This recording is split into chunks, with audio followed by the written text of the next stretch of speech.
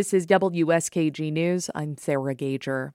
With more than half of people who run Pennsylvania's farms aged 55 or older, agricultural communities in the state face an uncertain future.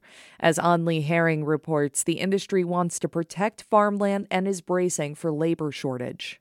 Terry Shields settles behind the steering wheel of his combine harvester.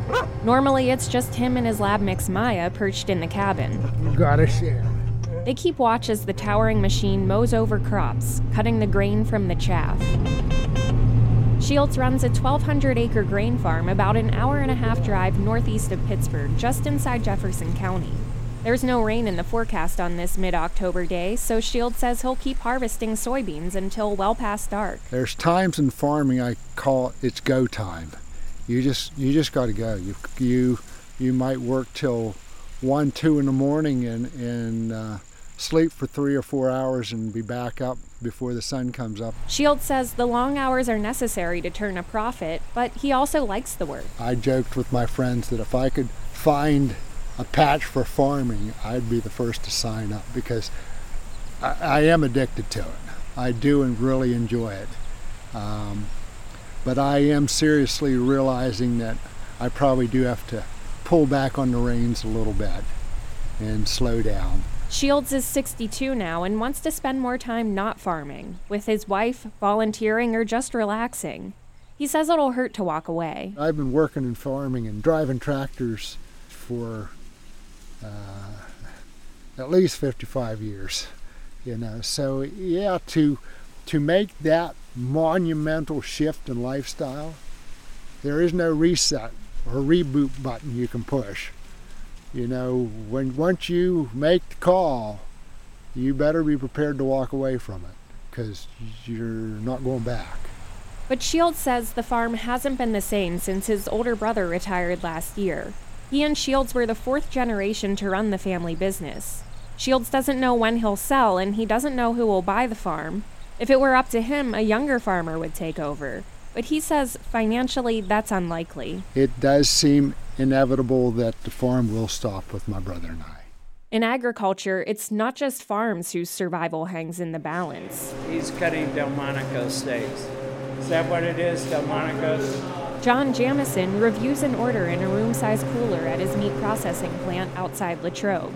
It's a chilly 35 degrees and beef carcasses hang from the ceiling. Jamison and his wife raise lambs. They bought this plant 30 years ago so they could butcher the animals themselves, but now they're trying to get out of meat processing. They put the facility up for sale about a year ago, but so far there haven't been any takers. Outside watching his sheep graze, Jamison says it's surprising. For years we've heard about the shortage of small plants in this country and you can't get animals butchered. So we thought there would be interest in it, but there is not. COVID outbreaks forced some of the biggest meat processors to close, underscoring the need for small plants. But Jamison says there's been a lack of interest. He thinks because the facility is USDA certified, requiring daily inspections. And I think a lot of people are afraid of that. They don't think that the reward is more than the risk, and it is. If the Jamisons can't sell the plant this year, they say they'll let the business die. That would hurt farmers who depend on them to prepare their meat for market. In some places, that ripple effect can cause entire agricultural communities to shrink. But in other places, those communities transition into something entirely different. So actually there was 5 farms in that probably 1.5 miles or 2 miles of Glen Eden Road there that are now all full of houses. Republican State Senator Elder Vogel has been a farmer in New Swickley Township his whole life. So that's just how it's changed in the last 20 years or so. Cornfields run from right behind the house down to the Pennsylvania Turnpike.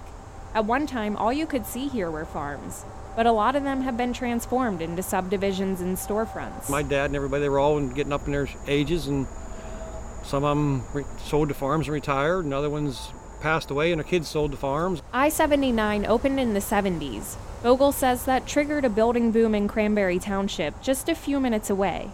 As land values shot up, new farmers couldn't afford to buy the property themselves.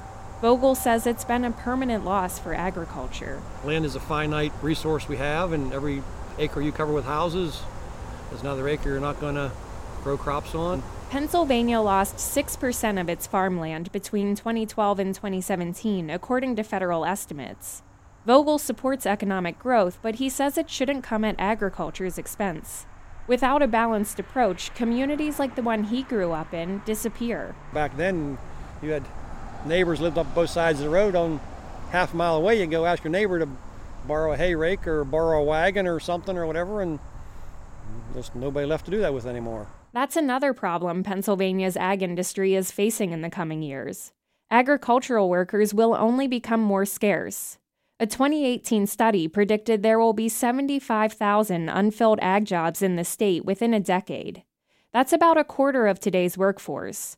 Researchers say there won't be enough skilled and migrant workers to fill the gap as current farmers age out. The intergenerational transfer of farms is a really important discussion. That's Pennsylvania's Secretary of Agriculture, Russell Redding. We've got to be there to support new beginning farmers in that transition and not simply assume that they have all of the support structures around them to be successful. Redding says his industry recognizes the need for workforce development.